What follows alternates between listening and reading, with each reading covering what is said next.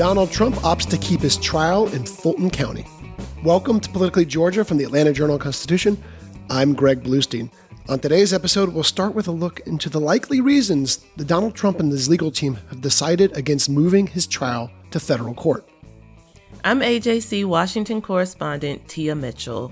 The government shutdown is closer than ever, and far-right Republicans continue to block progress on even a short-term spending measure.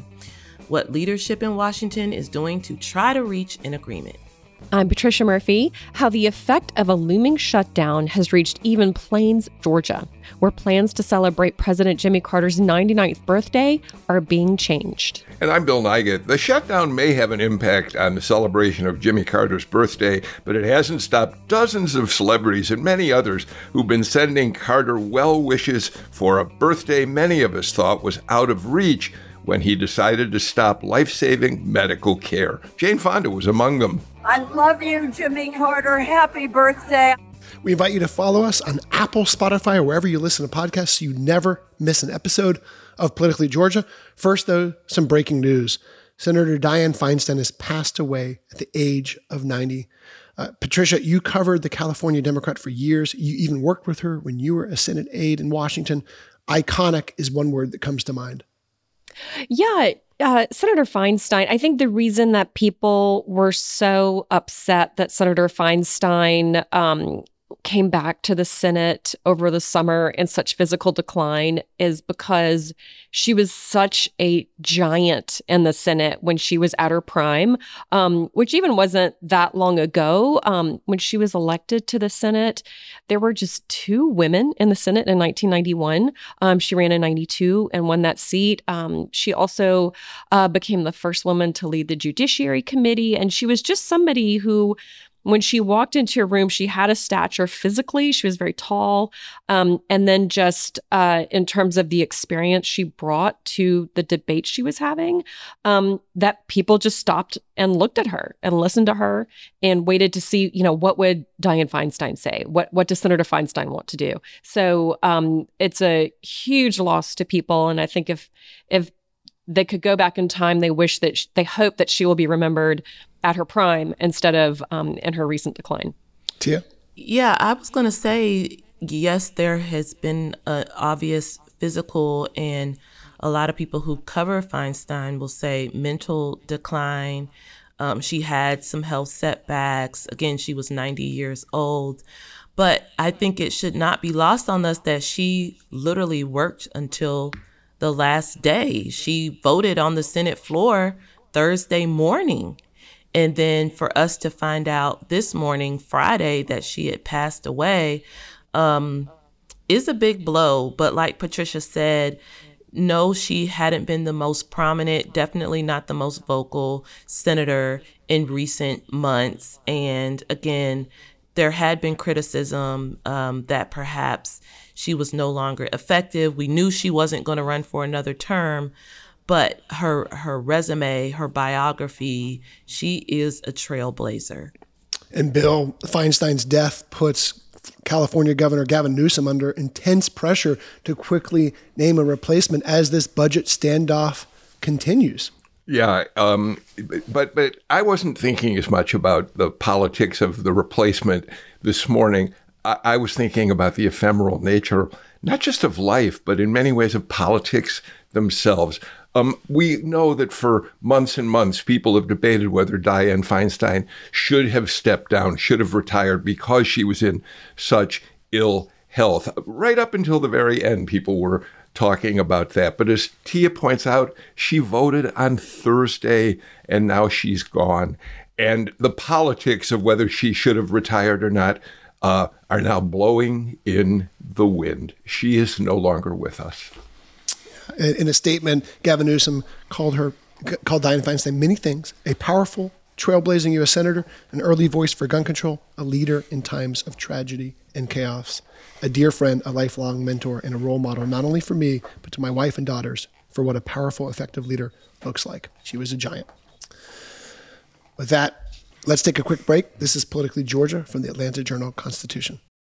In Atlanta, one voice has stood out for over 4 decades. An AJC original, The Monica Pearson Show. Let's talk about how you got to ESPN. Revealing interviews. You are known as America's doctor, but I want to know who you were before that. When you have a different name, you have different color skin, it can be tough. With Atlanta's most famous faces as you've never seen them before. I'm telling my story. This is the American dream. The Monica Pearson Show, streaming now on AJC.com. Hip-hop is a product of black people.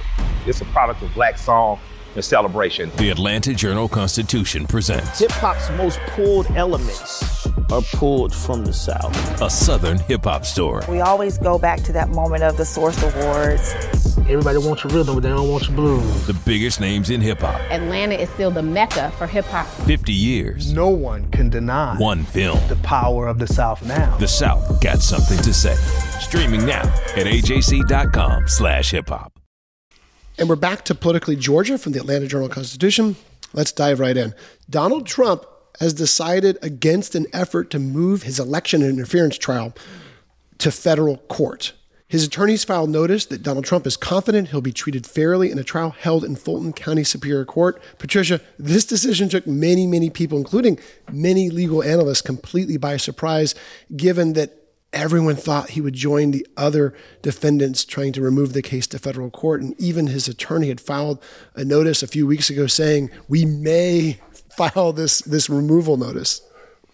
Yeah, and I think it came as a surprise mostly because we have fully expected Donald Trump at every juncture to be filing motions, pushing to require answers, pushing to essentially delay any forward movement on this trial. So anything that could be in question would be in question. Anything that could be protested would be protested. And I think that there was an assumption that if he did move this to federal court, it could favorably impact his, certainly the selection of the jury who would be available to him to sit for this trial. So his decision not to do that seemed like a bit of a capitulation. We don't know exactly why he did it. But to me, the biggest effect of this is that it's most likely, if this does go to trial, it will be televised because it's in state court. State law allows for that. And it's just a level of transparency that we even saw in the very first stages of this trial as Judge McBurney was receiving the indictments, and it was completely broadcast on television. It's the first time so many people have seen those motions and those types of machinations. To imagine the level of intense interest in this and the fact that it might be available on live television is just hard to wrap your head around. But I think many people, including reporters, are very glad of the possibility. Yeah, I mean, Bill, look, this came a couple weeks after Trump's former chief of staff, Mark Meadows, had tried and failed in his bid to move his case to federal court.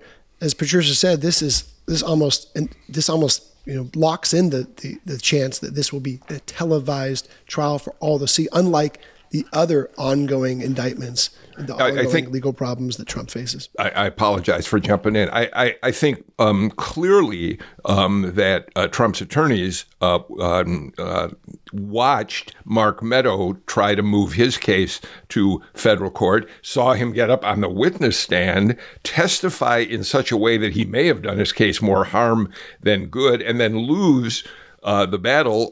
Federal Judge Steve Jones said, nope, you didn't make the case. You're going to stay in Fulton County Superior Court. And the last thing in the world that I think Trump and his attorneys wanted was the possibility that he himself would have to testify in an effort to have the case moved to federal court. And certainly they would want to do anything they could to avoid that at this stage. Yeah, Tia, exactly right. I mean, one issue that legal experts have said is that, look, he would have to preview his defense, in a motion that he's likely to lose. There's also the consideration that, his legal team seems very confident in Judge McAfee, who is a 34-year-old judge with a few months on the bench, a Governor Kemp appointee, rather than risking, drawing a judge that might not be seen as favorable in federal court. And of course, there's the other implications of staying in Fulton County Court. Not only means that it's likely to be televised, but it means you're keeping a Fulton County jury pool rather than a broader federal jury pool pulled from about 10 counties in metro Atlanta? Well, I think that's a point that the point that you raise about strategy. We know that Trump has hired a really good attorney, and I think it's pretty clear that these efforts to move the cases to federal court weren't going well. But I think there's a strategy somewhere. I don't know exactly what it is, but, I think they're probably going to try some other things. I don't think they're just the fact that this is something they're no longer trying to move it to federal court. I think that indicates that they've now come up with, maybe a different playbook, so to speak, and it'd be interesting to see where this unfolds. But some things they won't get around, like the cameras in the courtroom. But again, I think they might try something else. Yeah, and the cameras in the courtroom might be a consideration. He might want to play to the cameras, Bill, but I texted a few legal experts, attorneys who know Steve very well, who of course said Steve Sadow is thinking everything through. But one other consideration is it costs a lot of money to try to remove it to federal court. There are cost considerations. Trump, of course, has been raising lots of money to help float these legal bills. But one legal expert said, hey, it might just boil down to the cost of pursuing this might be too expensive. Yeah, there have been some reports as recently as this morning that Trump's endless bankroll, even though much of this money is coming from contributions that he has solicited for his legal defense, might be running a little thin, and that he's going to have to be a little bit more careful about how many suits he decides he wants to be involved with moving forward. Yeah, Patricia, one thing that Anthony Michael Christ tweeted, he is a Georgia State University Law School, a constitutional expert, who said, I think Judge McAfee has demonstrated he's even-keeled and reasonable. Nothing suggests to me that he is the reason why, they've abandoned this motion. I think reality is you're going to have a hard time in an evidentiary motions hearing without a witness, and the motion doesn't stop the state proceedings. So there is definitely some confidence in how Judge McAfee has handled these early motions. Very confident, very straight to the point, and he's issued motions quicker than many folks have expected. I think that with so little time on the bench, it's really been something to watch Judge McAfee operate under this amount of scrutiny, this amount of, I think, skepticism on both sides for any judge. And he's equipped himself very well. And people on both sides of this who I've spoken with really do feel that way. I think particularly with this motion to move to federal court, the reality is that President Trump was playing two roles at that time. He was both the president of the United States as well as a candidate. And the federal court and the decision not to move it to federal court earlier, particularly with Mark Meadows, was saying that this was very clearly campaign activity. You did not make the case that you were working as a federal official. And because he was working in that capacity for the president, I think you could infer from that, if you were trying to decide which motions to really dig in on, that this might not be the one to really go there with. Here's the quote from Anthony Michael Christ, the Georgia State law professor I was looking for. Quote, I think the bottom line is that without testimony at an evidentiary hearing, a removal motion is unlikely to prevail, and there's no benefit to putting Donald Trump on the stand. So I think that kind of boils down why he made the decision, but yet it was still a surprise. Meanwhile, guys, we are now 2 days after the last Republican debate. It doesn't seem like anyone's talking about it anymore at all. It seems like the world has moved on. Donald Trump, of course, was not there. But Bill, in so much of the after-debate analysis, including our own at the AJC, seemed like he was the big winner of that debate night by not showing up, because it was a free-for-all. It was chaotic. It was messy. Political experts you talked to all came away with the same sort of sentiment that it was really hard to define a winner on that stage. Some people had better nights than others, but in the end, there was no kind of breakout moment. There was nothing that seems like we'll be talking about over the next few days, let alone today, about this changing the dynamics of a race that Donald Trump still leads by a huge margin. Yeah, I mean, there may have been lots of complaints about the fact that Donald Trump won't participate in these debates. He has to show up. He has to tell people where he stands, that kind of criticism he's gotten. But you're right, Greg. He's the winner of this debate. The back and forth, the arguing, as you described it, the chaotic scene on the stage, and you were one of just any number of journalists who were at the debate calling it a frenzy. It's hard to imagine that anyone could have walked off that stage and walked into the arms of their campaign teams and been told, "Great job, you really made a breakthrough on this day." Okay, I'm going to completely disagree with both of y'all because I do think that Nikki Haley won that debate. And it's not a question of, is Nikki Haley going to be the next president? I don't think you have to achieve that level of confidence, but there is a competition right now among this second tier to be the top of the second tier. Who are the donors going to get behind? Who do voters think has a chance to even stay in this thing? If you are a never Trumper voter on the Republican side, who could you support instead of Donald Trump? And I think that mixing it up is actually important for some of these candidates. Somebody like Nikki Haley, somebody like Tim Scott, they have to prove to Republicans, particularly Republicans who want that kind of fight in a candidate, which is most Republicans, if you talk to them right now. They want somebody who can mix it up and win a fight and, quote, be strong and, quote, stay tough.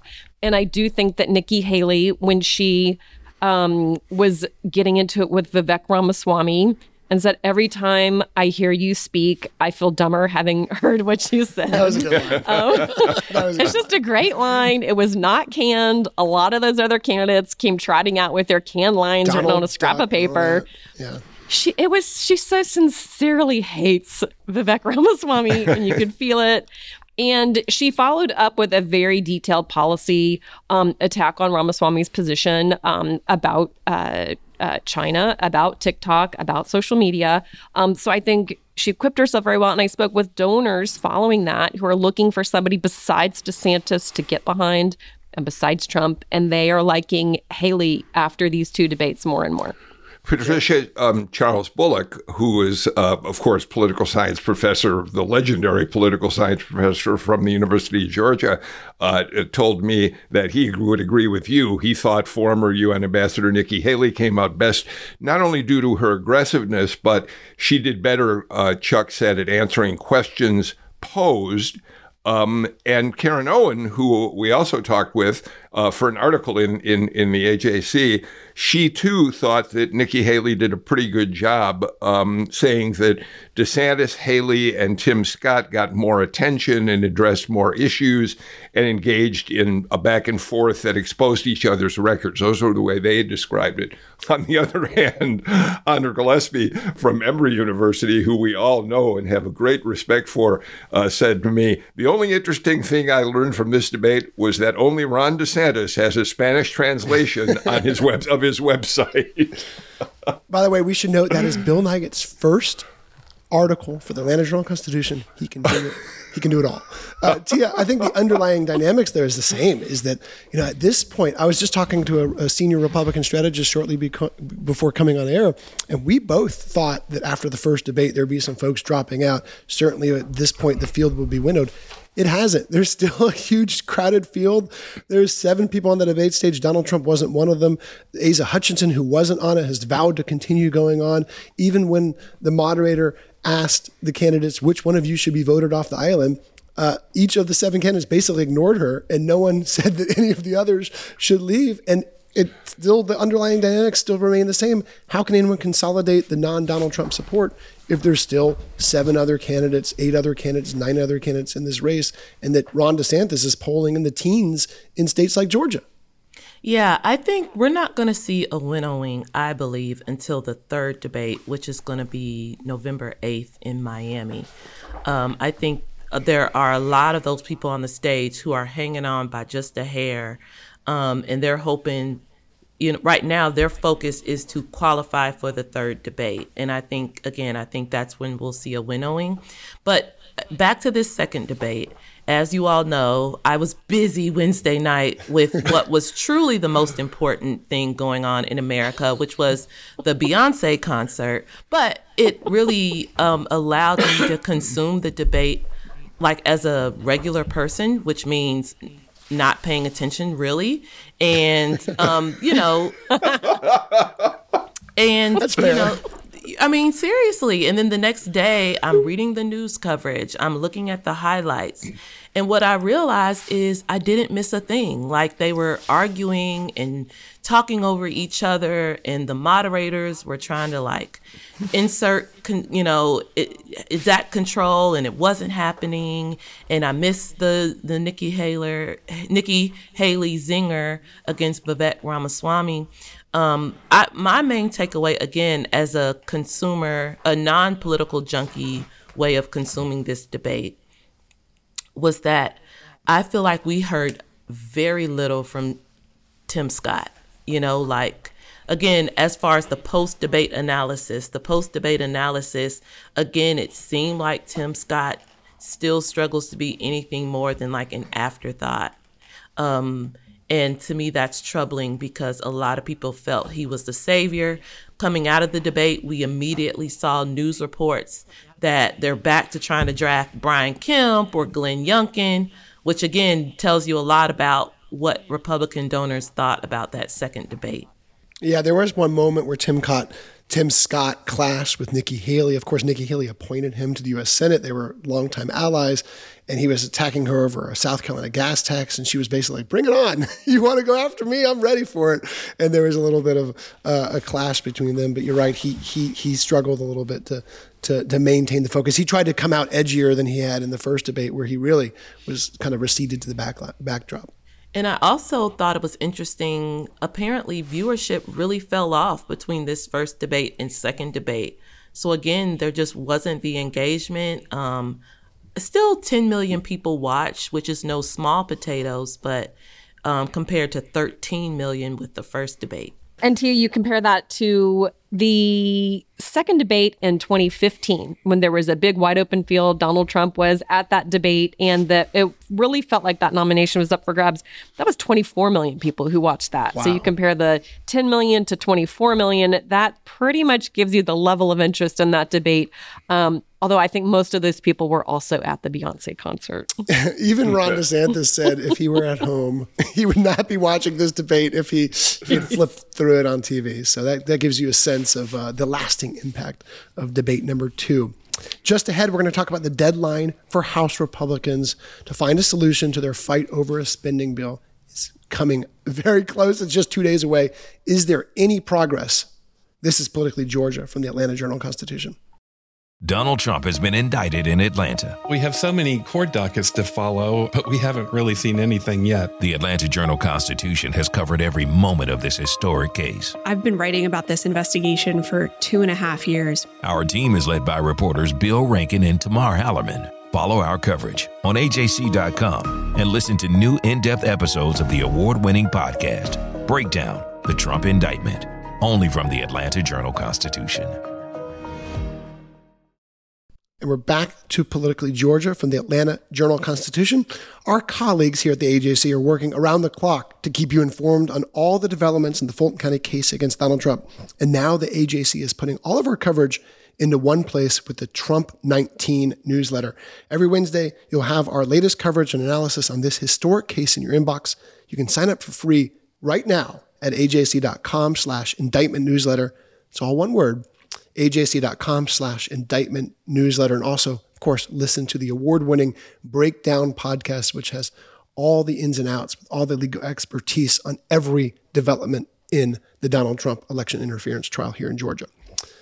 Well, Tia, hardline Republicans in the U.S. House are continuing to thwart efforts by House Speaker Kevin McCarthy to reach a deal on even a short-term spending measure that would keep the federal government open past the Saturday night midnight deadline. McCarthy says he'll work through the weekend to find a solution to the deadlock, but time is running short, Tia. Yeah, and even we're recording this Friday morning. By the time this podcast starts being consumed, what I'm getting ready to say could be very moot because the House is voting on its stopgap funding legislation around lunchtime. It includes steep cuts to federal spending. It is going to include some of that border security language that hard right members want. And there is no guarantee it can pass because, again, there are moderates who think the cuts are too severe. And there are also some conservative Republicans who just on principle don't support continuing resolutions, these short-term funding bills. So, and even if it does pass, we know Democrats aren't going to like it in the House and definitely not in the Senate. So it doesn't get us closer to avoiding a shutdown. The Senate also today is taking procedural steps on its continuing resolution, but the Senate procedures require things to move much slower unless you have unanimous consent. And again, we don't have that in the Senate. So even the Senate's continuing resolution probably won't get final passage until after the deadline of a shutdown. And still, the Senate continuing resolution, McCarthy says he won't bring it up in the House. So the two sides haven't started talking to each other yet. So it's not clear what the resolution is. That's why no matter what happens today, we still right now think it's very likely the government will shut down, funding will run out at the end of the day on Saturday. Patricia, there's so many moving parts, but one thing we do know is Georgia's right in the middle of it all, right? You got at least 3 members of the Congress, and Republican members, Marjorie Taylor Greene, Andrew Clyde, Mike Collins, who are closely watching. There's others too who could join the sort of far right movement to block who already have joined in some cases this movement to block any sort of spending deal. Marjorie Taylor Greene remains at the center of everything, really, as one of the one-time allies of Kevin McCarthy who's broken with him. It's going to be really interesting to watch what happens. Yeah, and those 3 that you mentioned are also Georgia's 3 newest Republicans, with the exception of Rich McCormick. So you have 3 very, very conservative, newish members who were not around for any of these previous shutdowns. I think the result of those shutdowns is blazed in the memories of so many Republicans who are like, wow, that really did not work out for us the way we thought it was going to. There almost seems to be an appetite. There's certainly a tolerance for a shutdown on the Republican side, if not an appetite among some members. And then you have these other really serious structural problems with the House right now that Kevin McCarthy, who had been negotiating with the White House on the debt deal, could face a motion to vacate as soon as next week, meaning there could be a vote of confidence against him. He could not be the speaker anymore next week. So are Democrats going to start to negotiate now with somebody who may not even represent his caucus this time next week? Another problem is that the Republicans, since the last negotiations with the debt ceiling, have brought impeachment proceedings against President Biden. So any Democrats who might have been inclined to work with McCarthy the last time around are thinking, why am I going to help any of these people right now who are talking about Hunter Biden and Joe Biden and impeachment proceedings? It's really seems to have soured the atmosphere even further. And then the last thing is even these spending bills that have passed. Let's look at the DOD bill. Marjorie Taylor Greene included an amendment to pay the Secretary of Defense $1. Yeah. Okay, so that's the bill that did pass the House. That is going nowhere in the Senate, and Joe Biden is certainly not going to sign that. And Marjorie Taylor Greene has been appointed to the conference committee on some of these DOD procedural votes. So there is so much wrong right now with the Senate. It's not just the shutdown. The shutdown is almost the symptom of the problems. And until you solve the problems, you're not going to solve the shutdown.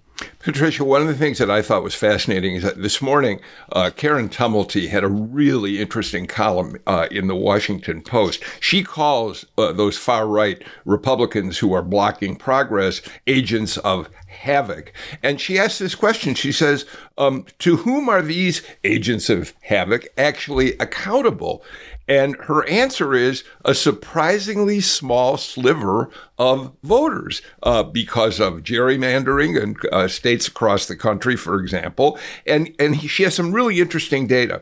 She points out taking two that we hear about most often, our own Marjorie Taylor Greene, of course, and Matt Gaetz, who's been one of the leaders of this effort to dethrone McCarthy as Speaker. And she points out that in their last primaries in 2022, only 17% of the voters in Marjorie Taylor Greene's district, Republican voters, actually cast ballots, which eventually put her back in the House. Same for Matt Gaetz. 17% participated in his primary election. So we're talking here about a very small number of people representing an even smaller, well, not smaller, but a terribly small percentage of the total population who are holding this whole thing up and leading us towards a potential government shutdown this weekend.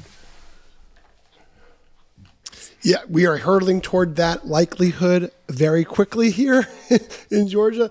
And we're going to have, and look, Tia, I mean, this is not just something that that is just a Washington debate, right? I mean, we're talking about millions upon millions of workers who either could be furloughed, who essential workers who still must keep working, even if they're not getting a paycheck, parks closing, services being cut off, all sorts of real effects to real voters. Right. And we had in this morning's joke that Congress members are aware of the perceptions that they're going to cause service members to go without pay, other essential workers, while they still collect their paychecks as essential workers. So they've tried to file legislation to kind of reverse that, but it's not happening. So we're seeing people, Representative Rich McCormick among them, who's saying he won't take a paycheck during the shutdown. I'm sure there will be others. But the optics, as we've talked about, don't look great for Congress in general, for Washington in general, but particularly for Republicans. And the other thing, and I know we're running out of time, but previous shutdowns at least had an ideological center of them that people could agree or disagree with. This is the first shutdown in modern history that is about political chaos. Essentially, the Republicans in the House, the fractures within the party, not about one particular thing that they want to accomplish that the White House or the Senate is standing in the way of. Let's take a quick break. Still to come, birthday plans in Plains, Georgia. The AJC's Ernie Suggs has been in constant contact with Carter family and his friends and loved ones. He's going to join us when Politically Georgia from the Atlanta Journal-Constitution continues. Our journalists at the Atlanta Journal-Constitution are working around the clock to keep you updated on all the developments surrounding the Trump indictment. Now the AJC is putting all of our coverage in one place with our new Trump 19 newsletter. Every Wednesday, you'll have our latest coverage and analysis on this historic case in your inbox. So sign up for free today at ajc.com/indictment newsletter. That's all one word. ajc.com/indictment newsletter. And we're back to Politically Georgia from the Atlanta Journal-Constitution. Three of your hosts, Tia Mitchell, Patricia Murphy, Greg Bluestein, along with Bill Nigut. Three of us are also authors of the Morning Jolt newsletter, which sets the stakes in the agenda in Georgia politics. And you can get it in your inbox every morning if you're a subscriber to the AJC. You can join the community right now by going to subscribe.ajc.com/podcasts and get 3 months of unlimited digital access for just 99 cents. That's subscribe.ajc.com/podcast so you always know what's really going on. Well, President Carter turns 99 years old on Sunday, 6 months after he chose to leave the hospital and enter home hospice. But plans for celebration in Plains have been altered by the looming government shutdown. The AJC's Ernie Suggs, who's covered Jimmy Carter for years now, joins us to talk about everything that's happening as President Carter reaches age 99. Ernie, first, how have plans for the celebration changed? Well, you guys have been talking about the government shutdown, the possibility of a government shutdown. So a lot of things like, the The Jimmy Carter Historical Site is in Plains, Georgia, which is a government property. The Jimmy Carter Presidential Library in Atlanta is also going to be impacted if there's a government shutdown. So they've made some kind of adjustments. But, I can tell you that the people in Plains and the people in Atlanta connected with the Carter Center, connected with the library, are very excited about what's going on. They're very excited that President Carter is 2 days from reaching this landmark birthday. So I think that they're going to celebrate regardless of what the government decides to do. And I think that's in Jimmy Carter's that's Jimmy Carter, it's to go on despite obstacles. And this obstacle that the government may be placing upon the 39th president of the United States is just an obstacle. Ernie, I'll open up the rest of the panel for questions, but one other quick one. What have folks been telling you? You've been talking to his grandson, Jason Carter. You've been talking to Paige Alexander, the head of the Carter Center. What have folks been telling you about his mindset going into 99? Well, as we age ourselves, I think all of us have faced or will face at some point our parents getting older, our parents getting sick, our parents potentially going into home hospice. As you all know, on February 18th, it was announced that he was going into home hospice. And a lot of people in this family, Jason Carter, the CEO of the chairman of the Carter Center's board, as well as the first grandchild, thought that it was going to be 5 to 7 days. That within 5 to 7 days, the President Carter would not be with us anymore. Paige Alexander, the CEO of the Carter Center, felt the same way. They were talking about changing plans, even buying clothes and getting their clothes together for funerals. But here we are 7 months later, and the President Carter is still around. So I think that's a testament, I put in my story, a testament to his faith, but also kind of a testament to his country's stubbornness. He's a guy who in 2015 predicted that he would be dead from brain cancer, and he survived that. Here's a guy who has faced a lot of challenges in his life, and he's done it through faith. So I think that this right here is just another example of faith getting someone through. And also just kind of a technical scientific point of view, a medical point of view. Hospice is not what we always think it is, right? A lot of times people can go into hospice, they can stay for, 2 weeks. They can stay for a year. I was talking to a friend of mine yesterday whose mother is in hospice and whose mother's been in hospice for 8 months now. So I think it kind of varies by who you are, what you are, and just what that strength in your intestinal fortitude is and when it's time for you to go. And I think that President Carter understands when it is time for him to go and what his mission on earth is. And his faith has carried him to the point where he can understand when it's time for him to go. Ernie, I think much of our audience may not know how long you have been covering President Carter. You have covered the Carter's marriage. You have covered the Carter Center. You've covered so much about his post-presidency. How long have you been covering him, and how did you get on this beat? I mean, to me, it's like the coolest thing to have gotten so close to the Carters as you have. It's such a unique relationship, and you bring so much of that to all of the stories that you've written about him. Well, it's kind of one of those things. I've been at the paper, I guess, longer than all of you guys combined, probably. But it's one of those things where you kind of fall into something, and it's just like your turn. And basically, the other reporter who was covering Jimmy Carter from when I started at the paper retired. So I was kind of that person who was kind of floating around, and I guess they thought I needed to have something to do. I also enjoyed a long relationship with President Carter even before I started covering him full time. So I knew about Carter. I knew about the Carter Center. I was covering the Carter Center in some ways. So once that other reporter retired, I kind of became the full-time person. And, Plains is like my second favorite place. I'm down there all the time.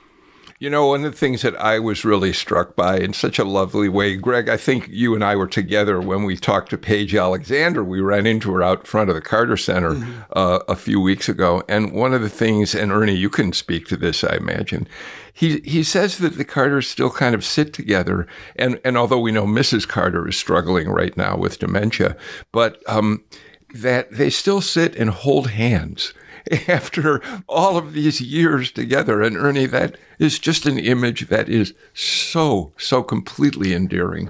And it's completely true, and it's completely honest and sincere. They've been married for 77 years, which, the census doesn't even count. They don't even track that anymore.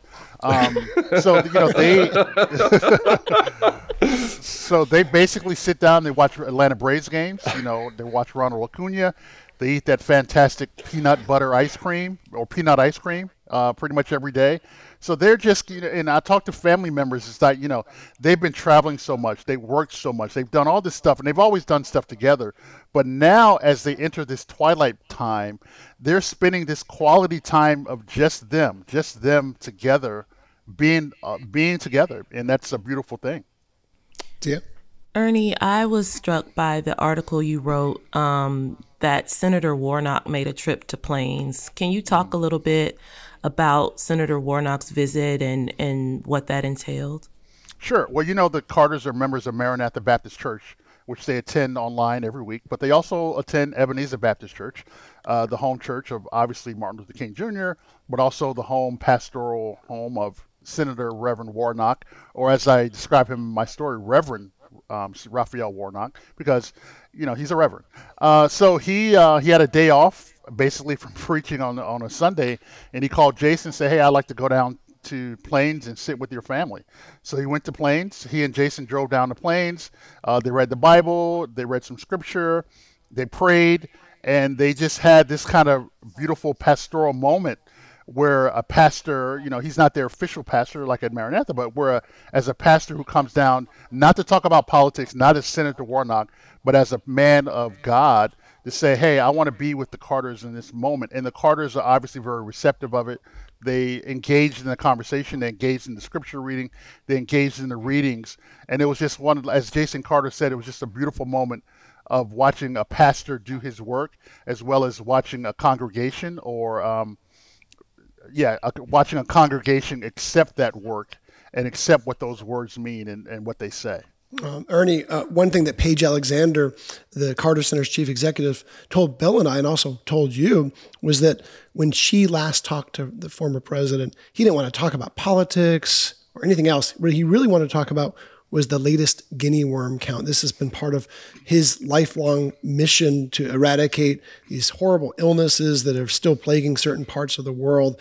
He's so close. The guinea worm count is down, almost eradicated, but it has been his goal to see the end of that horrible disease. Yeah, just to put it into perspective for your listeners, when they started this eradication process, there were 3.5 million people who suffered from guinea worm at some point in 21 countries. Now it's down to 6 people in 2 countries. So it's almost there. Now, 6 sounds like a small number, but that still is going to take about 2 or 3 years to finally get eradicated. So that's the kind of stuff he wants to talk about. He wanted to get that done, and Paige Alexander said, he wanted to see that eradicated before his passing. Hopefully that will be still the case, but it's down to 6, and that's the kind of stuff that he wants to talk about. That's the kind of, I don't want to dominate your show. No, go for it. But, I think that when you look at President Carter, he's going to be 99 years old. He was president for 4 years. And that's a big thing. That's a big accomplishment. But he has done so much more in the other 96 years. I'm bad at math.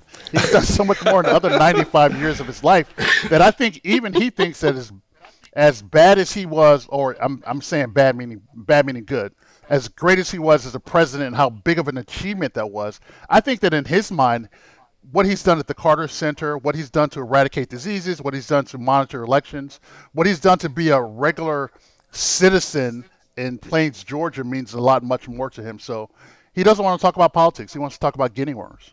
Well, Ernie, thank you so much for joining us. We have been following all your coverage. We'll continue to follow all of our coverage. And please don't be a stranger to the show. Please come back. We loved having you. Well, let's go to one of our favorite segments of the week. You can now call the Politically Georgia podcast hotline anytime, leave a question, and we'll play it back and answer your question right here on the podcast. The number is 404-526-AJCP. That's 404-526-2527. Producer Shani B, we probably got 50 calls this week, but we only have time for one. So what's the best one we've got? We did, but we've got to introduce the listener mailbag. Now it's official. Now it's official. Now we can get down to business. Let's take a great call from Joan in Atlanta. She has a question about polls.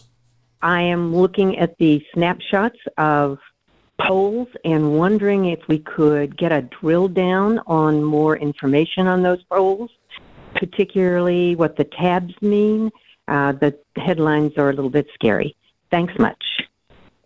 because the question was about crosstabs and polls, which are one of the most important things, probably the most important thing to look at when you look at polls is what do the crosstabs say? And that's when you look at certain demographics, when you look at voting blocks. It's one thing to say Donald Trump is up 57% in Georgia, as our last poll did, but it's another when you drill down, okay, that's 57% among likely Republican voters, not among all voters. And, you look at polls have age demographic breakdowns, breakdowns, education breakdowns. So all these are really instrumental in learning how to read a poll and understand what it really means. But of course, polls are just a snapshot. They don't give you a firm, everlasting look at the electorate. They just give you a glimpse in time of where the electorate is.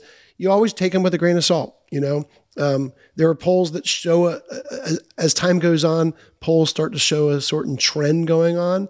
There's outliers. There's polls that kind of reflect other polls, but they give you a glimpse, but it's not something you kind of live and breathe by, guys, right? I think you said it all. Well, guys, now it is time for our favorite segment of the week. We are running short on time, but we're still going to get to it. Who's up and who's down?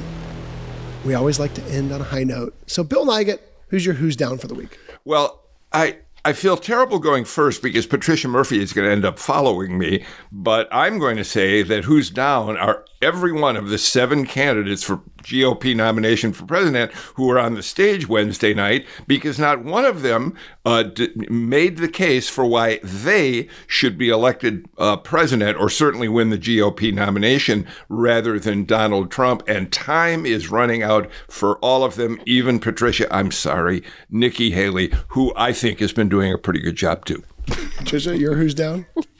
Oh, Bill, I have no investment in Nikki Haley's future, so she can completely be your who's down. My who's down are TSA agents at the airport and the flying public, because if there is a shutdown, TSA agents are going to have to start working without pay.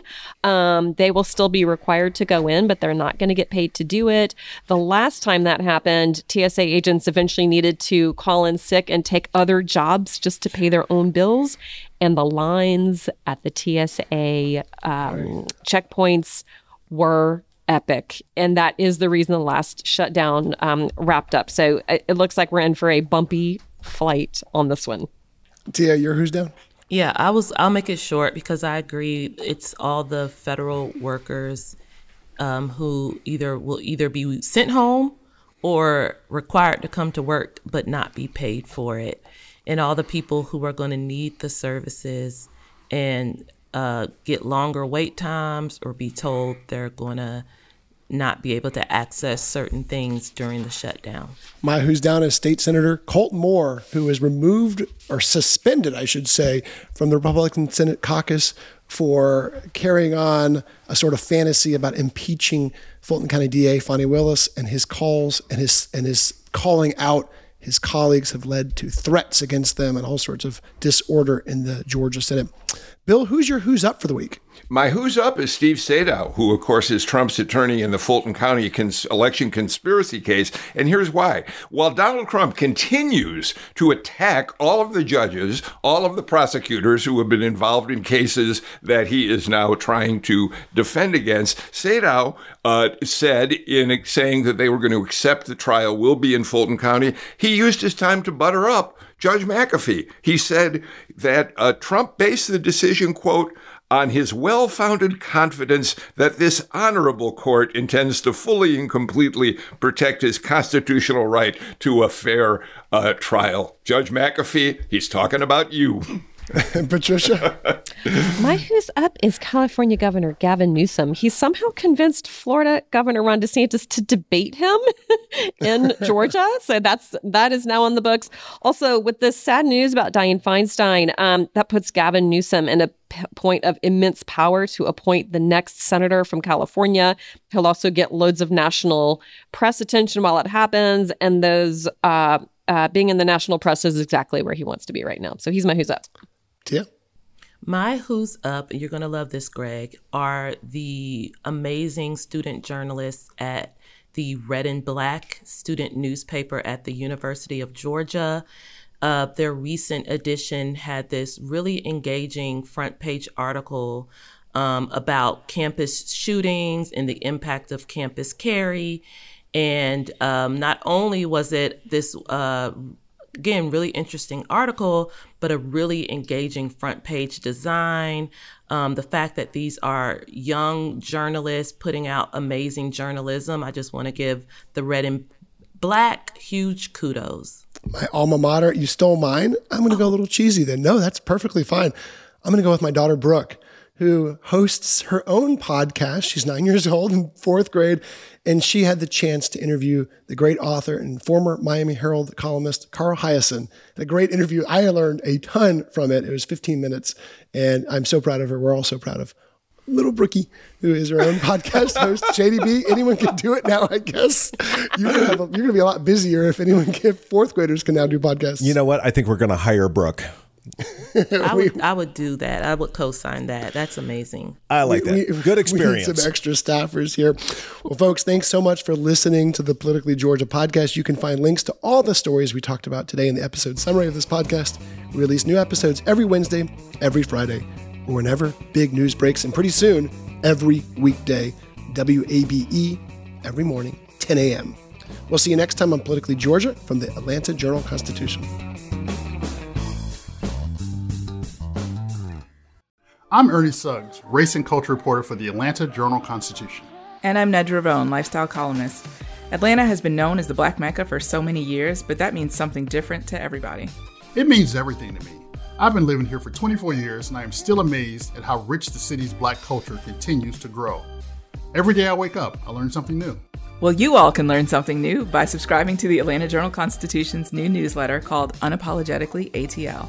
It's all about the people, the events, and the entertainment happening in Metro Atlanta that Black people might want to know about. Like historically Black colleges and universities. Atlanta's thriving arts scene. And the city's growing neighborhoods. Wherever you live, we want to hear from you. We want to hear what issues are important to you.